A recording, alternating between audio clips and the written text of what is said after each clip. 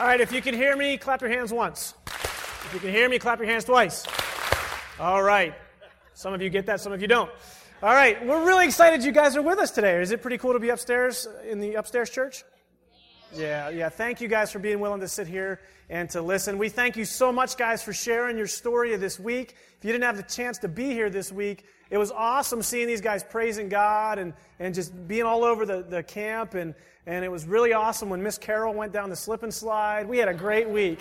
And so if you didn't get to see what was going on here, you got to miss a beautiful example of what I'm going to preach about today. But before we do that, why don't we go ahead and pray and thank God for the opportunity to worship this morning. So precious Lord, we thank you and we love you. And God, you are amazing.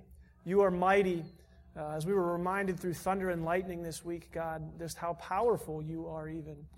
And so, God, as we talk about the gospel in action this morning, Lord Jesus, we pray that you will speak to each one of our hearts exactly how we need to have you speak to us. And so, God, we love you and we thank you. In Jesus' name, amen. I ran summer camps for a while, and I also had a lot going on with VBS in my ministry career. And I know that immediately following a week of VBS, there's friendships and there's relationships that have been kindled and built, and even among the leadership. Because it feels like sometimes maybe you've been a part of a team in your life, maybe a football team or the band or Boy Scouts, or you had maybe just something where you had one of these epic moments where you were a part of something and you came through something, and at the very end of that thing, there was just this understanding and this relationship that you had with the people that struggled through this. I took a team of missionaries to Africa, and I'm very tight with those people in a unique way because we had a struggle that we shared together, and at the end, it was glorifying God, and I have a deep relationship with those folks. The students that I work with, when we go on mission trips, I always tell them we'll never be in this moment again. And maybe some of you counselors have felt that this week as you worked as a team with people maybe you didn't normally talk to, or and those of you that were in band and maybe you had a show that you did, or football teams or hockey teams or whatever it is you do, you know what I'm talking about, right? There's something about that band of brothers. If you're a war veteran, you get this more than anybody. That when you come through a struggle together, relying on each other, being there for one another, there's a strength that comes from that. But I'm going to tell you right now, we as a Christian community should get that above anybody else. Because in all of those things, in all of our friendships and all of our relationships, they can only go so deep. But when you have Christ in the mix, they can go to a whole nother level that just can't even be explained. And so hopefully you're experiencing that, because that's what we're talking about this morning as we finish up our series called The Gospel in Action. This morning we're talking about how the gospel creates community. And as it dawned on me as we've been going through this sermon series called The Gospel in Action, that we've talked a lot about how we as a church need to join in Christ in the message of the gospel, amen? And we need to join in His sufferings. We talked about how we need to be bold and how we need to not be ashamed, how we need to do things in love, and how that there's moments in our life when we must take a stand for truth, right, kids? There's some times when we got to take a stand, right? There's some times where in our faith, we're called to be silent. And we've seen all of these things over the past week and how we're to do that for the gospel. But something we purposely saved for this morning was this. What is the gospel? I'll tell you what the gospel is. The gospel is the most significant thing that the earth has ever seen. The message of the gospel is the most important message that there is. It is greater than anything that the media can tell you. It is greater than any label that has been put upon you. It can defeat any sin that has grabbed a hold of you, any addiction. I don't care where you are in your life. I don't care what you have done. I don't care if in your mind you think you have outsinned God. I'm here to tell you that the grace and mercy of God is bigger than anything that you have done. And when Jesus went to that cross and He died on that cross, He made it possible for all of us to have the opportunity to confess Jesus and dwell with Him forever. You see, when God created Adam and Eve, He created them in His image. He created them innocent. He created them in a pure way. But what happens is because Satan is miserable and hates anything good, he snuck into the Garden of Eden and he tricked Adam and Eve. Not so much tricked them as he just revealed to them that they can sin. Because the reality is we're all messed up, we're all broken, we've all fallen short of the glory of God, right? Look around and tell the people around you how messed up they are. Okay? And then be ready to receive it because you're messed up, I'm messed up, I do this often, we're all messed up. In that Garden of Eden, God created a perfect reflection of Himself in Adam and Eve. And when sin entered the concept, and when sin came in, when Adam didn't stand up for his woman, when Eve took the apple, sin entered the world, and that reflection that God made us as was shattered into hundreds and hundreds of little pieces. And so what we have done as people is we've begun to try to reconstruct who we are, try to figure out who we are. And in our lives, we try to fill those broken voids in our life with all kinds of stuff, whether it be alcohol, other addictive things, all kinds of stuff. And we find that the more we try to fill those voids in our life, the more empty we feel. And the reality of that is because God and man used to dwell together in the garden, and then when sin entered, there was a big divide put between God and man.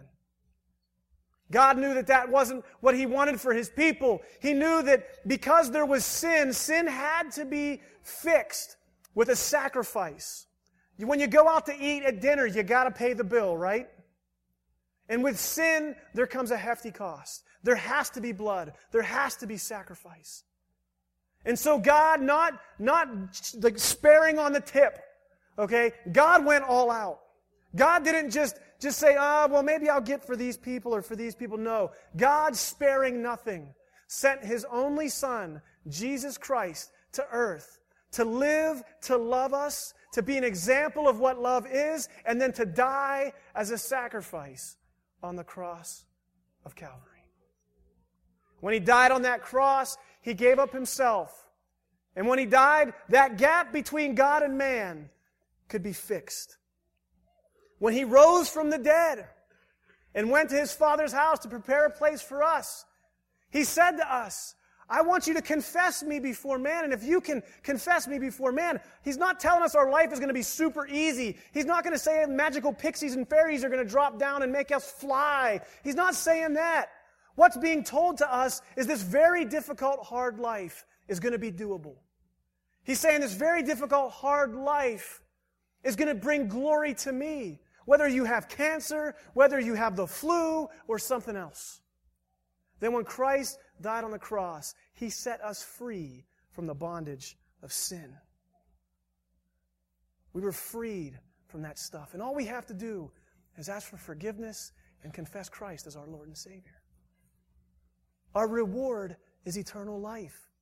It's not because we look the part. It's not because we make enough money. It's not because you have the right job. It's not because you can say the right prayer. It's not because you have the biggest Bible in the world.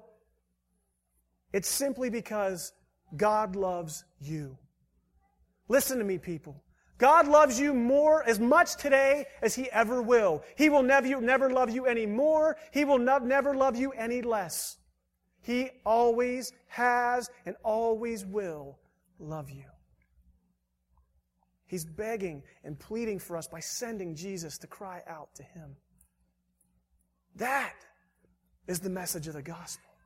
The message of the gospel that we have been transformed and set free and been given a second chance at life.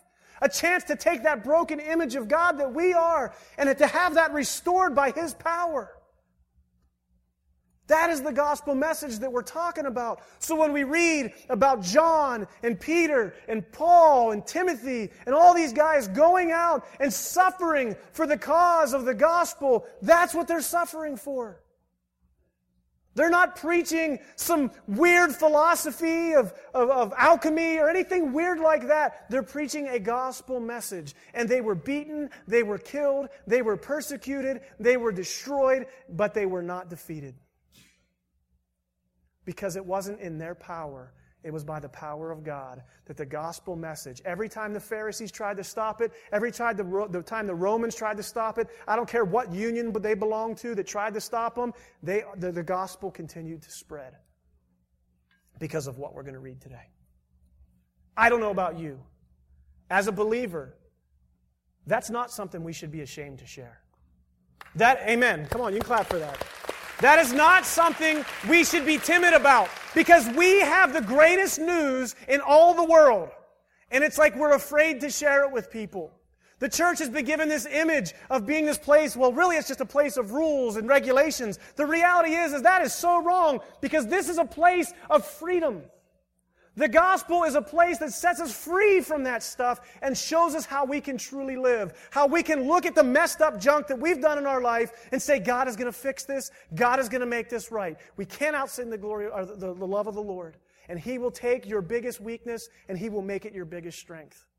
Do you believe that today? Because if you're telling me you believe that, then we can't sit idly by not sharing this message. Because if we say we're afraid, we've just said we believe that God will provide. We understand, as we talked in past week, the coming part of the gospel is joining in the suffering of Christ. That some of us are going to be called to be miserable. Some of us are going to die from cancer. Some of us are going to get things. Some of us are going to go broke. Some of us are going to be exceptionally wealthy. Some of us are going to have everything handed to us. But it's not our responsibility to tell God what our will is. You take what God has given you and you use it for His glory, and He will do amazing things through very little or through very much. Does that make sense? We've said that's what the gospel is. We said that's what going and sharing the gospel is. And church, we've talked about how we as a church need to be going out and boldly proclaiming this, how we can't be timid, how there are moments in our faith where we've got to be silent and simply take persecutions. We've talked about moments where we need to stand firm for the truth, as Paul did when he broke out of prison and then refused to be let go. That cracks me up. You're not letting me go until you come and explain to me some things. There's a time for us to be bold. And here in Acts 20, we see at the end of a story, a true story. Where earlier in chapter 19, Paul and Timothy and the guys are preaching a gospel message in the church of Ephesus. And so what happens is when you began to spread the good news of the true God, all the false gods kind of fall by the wayside, right? If you start hearing the gospel message of Jesus Christ, Artemis and Dionysus and all the other gods, they're not going to make sense anymore. So people quit buying the idols. And this is how messed up some of this stuff can be. You had a union of silversmiths, a union of metalworkers, who get together. They're not mad about the spiritual side of things. They're mad because Paul hit them in their wallet. These people aren't buying into these idols that we make anymore. And Paul's saying that there's power in God, there's power in Jesus. Well, we got to put a stop to this. The entire city of Ephesus went into an uproar, went into a riotous phase. How many of you guys remember the Rodney King riots? That's what's happening in Ephesus over the message of the gospel. And so Paul, wanting to address the situation, prepares to go to a theater in Ephesus and share, hey guys, look, this is ridiculous. We've got to stop this. The gospel message is love. It's not about this. And instead, somebody else goes, and people bring the Christians, the followers of the way, into a theater, and they're forced to explain themselves, and they can realistically bring no charges against them. So you have this riot that's going on. The Christians are finally set free because it's absolutely ridiculous. That is the stage in which this has taken place. For 3 years, Paul has ministered at a church in Ephesus. And let me tell you right now, some churches think they have problems. The church in Ephesus had issues. But you know what I love about Paul? Is he should have and he could have left a lot earlier. Because in the American church today, there's a saying that when the going gets tough, the pastor gets going, right? And I'm going to tell you, church, we've got to kill that mindset. When the going gets tough, the congregation leaves. Is that how it should be? What we learn from Paul in this instant is when the going gets tough, the church gets tougher. The church should stick it out. Listen to me. We are not a glorified country club who likes to sing songs. We are a community of believers unified under the gospel of Jesus Christ. And when things start going rough, we don't just simply divorce. We don't just simply take up our ball and go play somewhere else. We work it out. Paul stayed in Ephesus. They wanted to kill him. They wanted to hurt Paul badly. Please read this scripture later to see how badly. I've got little ears in here, so I'm being merciful. Paul had a reason to leave. But through a great example, he was not a coward, and he stuck it out. And I think a lot of times as Christians, we bail way too early on the things that we should stand firm on. And I'm not talking church membership. Are you in the Word? Are you reading what God has to say to you? Are you committed to something that we just sang earlier, that if all we had was God, we would be satisfied with that? Do we really believe that? Because I'm going to tell you what, when Paul was staring death in the face several times, I can guarantee you he was confident in who he was in the Lord. Not because of anything he did, but because of who Jesus was. Does that make sense? Let's get to the scripture. From Miletus, Paul sent to Ephesus for the elders of the church. When they arrived, he said to them, "You know I have lived the whole time I was with you from the first day I came into the province of Asia. I served the Lord with great humility and with tears. And although I was severely tested by the plots of the Jews." Can I just say that's one of the most understated statements in the world? Severely tested. You were beaten and put in prison and tried to kill like a bajillion times. My tests are a lot easier than that. "You know that I have not hesitated to preach anything that would be helpful to you, but have taught you publicly and from house to house." Paul didn't just sit at the pulpit and preach. He went and hung out with people. He ministered to people one-on-one. He was corporate and he was personal. "I have declared to both Jew and Greeks that they must turn to God in repentance and have faith in our Lord Jesus Christ." See, as Paul's preparing to leave, he reminds them of the example that he was. And usually when we hear someone say, "I'm the humblest guy I know," we think, yeah, right. But I think with tears in his eyes and sorrow in his heart, Paul is stating this to the church leaders. And I do believe it was with humility. And us as a church, we need to learn that humility is something that we need to do more of. Because a lot of times when we stumble in our sins, we're so quick to point out everybody else's fault and shoot our wounded that instead of helping people, we just kill them. And as a church, we need to be more humble with the way that we're in community. We need to be more humble with the way that we love one another. Amen? Paul was a great example of this. Paul suffered for the sake of the gospel. We preached whole sermons on this. Some of you may be called to suffer. That's the condition of sin. It's an ugly thing. But I promise, as it did in Paul's life, God will use those hurtful things for His glory.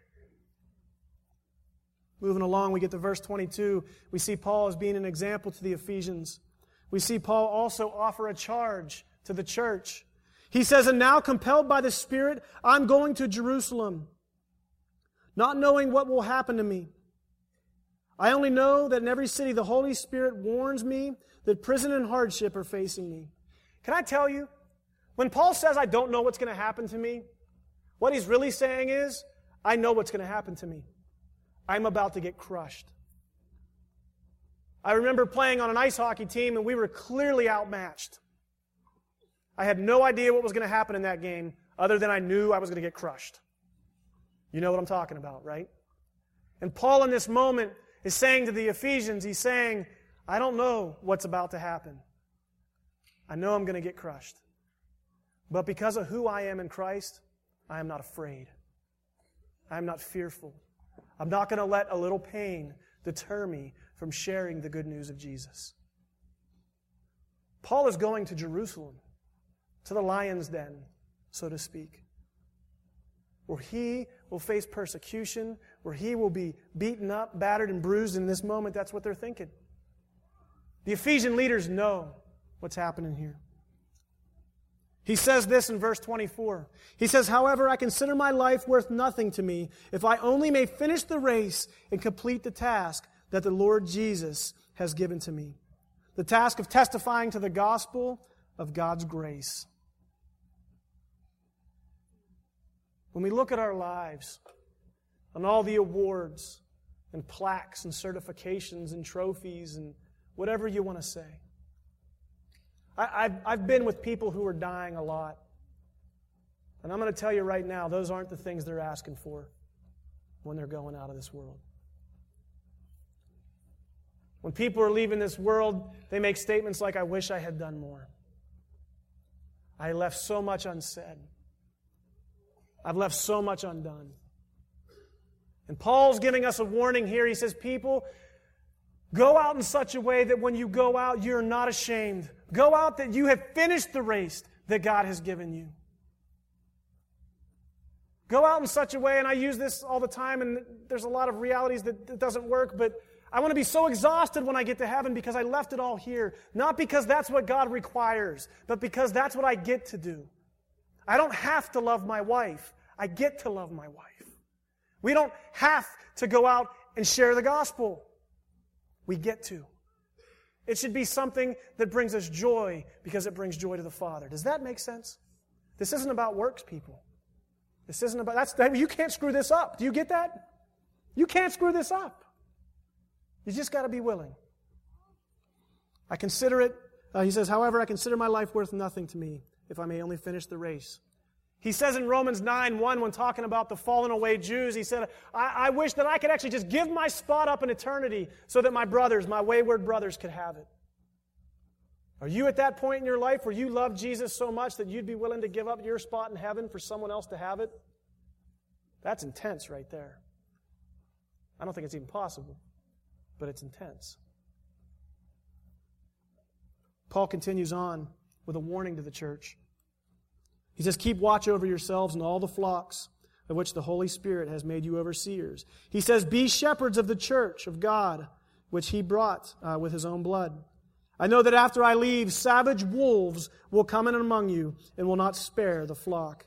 Even from your own numbers, men will rise and distort the truth. I'm going to tell you right now, there's a lot of false doctrines and theologies being taught in the church throughout America. There's a lot of things being said, like if you are just good enough and you pray hard enough, God will give you everything you want. I'm going to tell you that's not the gospel of Jesus Christ. Because it's not our will be done, it's God's will be done. And if we're not careful as believers, we're going to buy whatever anybody else is selling. I'm here to tell you right now, I don't want you to ever believe anything I ever tell you from the pulpit unless it is backed up with Scripture. I don't care who's preaching here. I don't care who's preaching over there or in any church. If the Holy Scriptures do not back up what we're saying, it is not right. It's called being a Berean. The Word of God is truth. The truth can withstand questions. The truth can withstand thoughts. So if what we're teaching is right, it should be backed up in here. We get so worried about certain things. That's a wolf. False teachers are wolves. Other wolves that show up in our congregations are things like music style and the color of carpet. I talk about this all the time. It drives me bonkers. God is not concerned with how long our bake sale is going to go. God is concerned with whether people are meeting Jesus or not. And when we as a church begin to fight and squabble over stupid things, God weeps. Listen to me, church.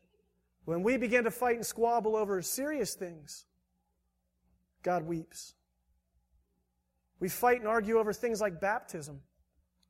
And I'm not saying we shouldn't have the conversation, but we let it divide the body of Christ. And I think that grieves God's heart. And I think sometimes those things can become wolves. And in our human way, we make them bigger deals than they are. I hope you hear my heart on that. We forget about people going to hell. We get so busy about what sinners are doing that we forget to love them.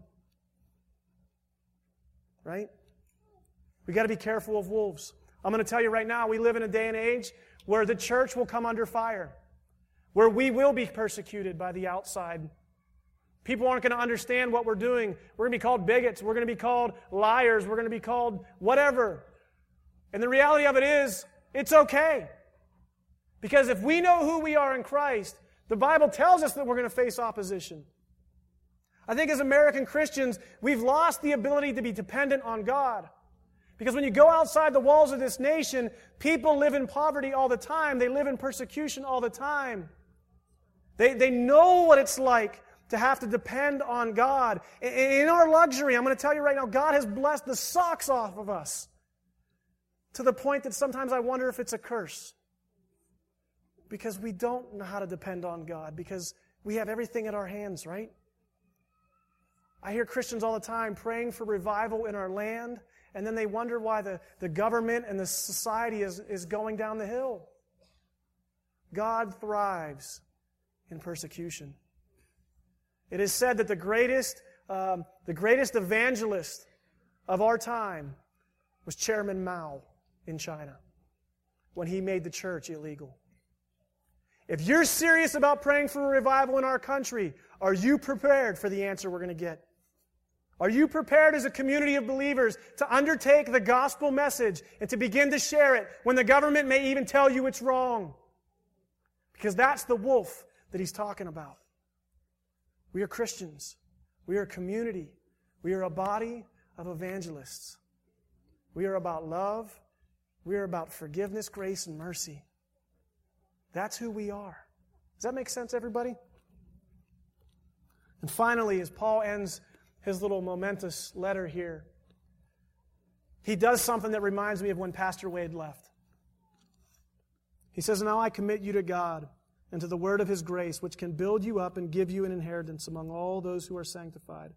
I have not coveted anyone's silver or gold or clothing. You yourselves know that these hands of mine have supplied my own needs and the needs of my companions. In everything I did, I showed you that by this kind of hard work we must help the weak, remembering the words of our Lord Jesus, who said, we are more blessed to give than to receive."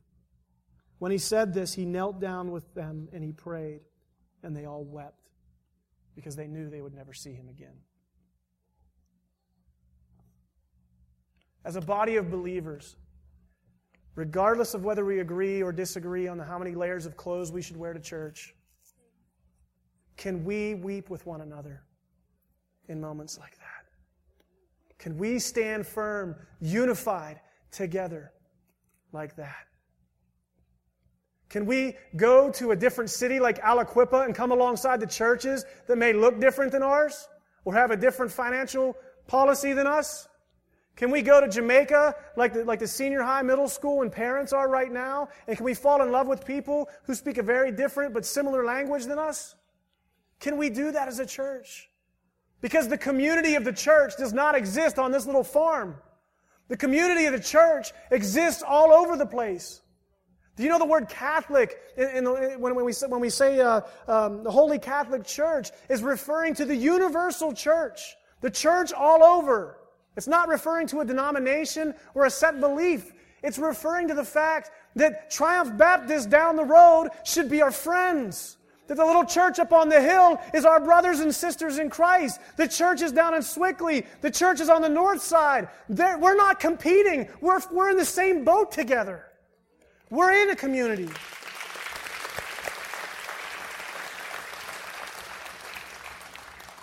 Paul made a beautiful statement, and I'm going to close with it.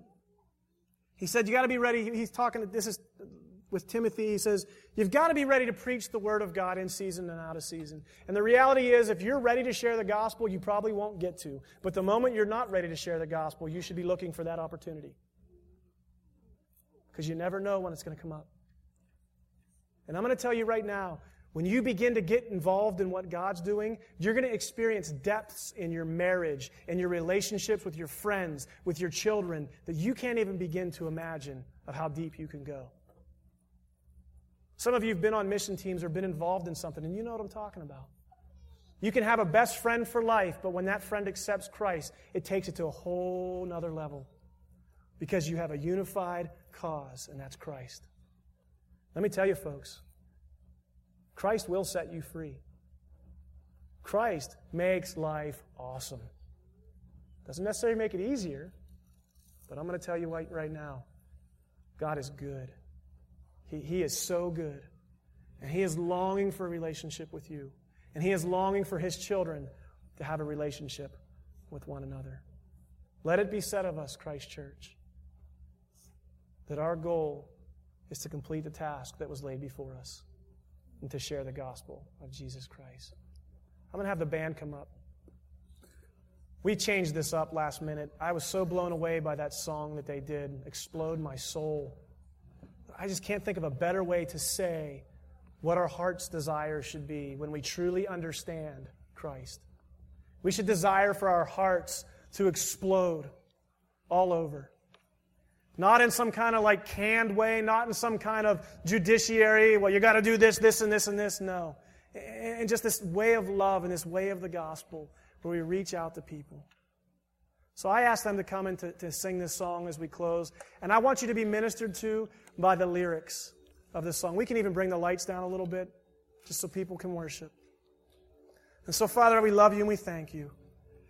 We thank you for Paul's example, for Paul's sacrifice, for the way that the church in Ephesus did not give up when it got rough, but they stayed committed to the cause of you.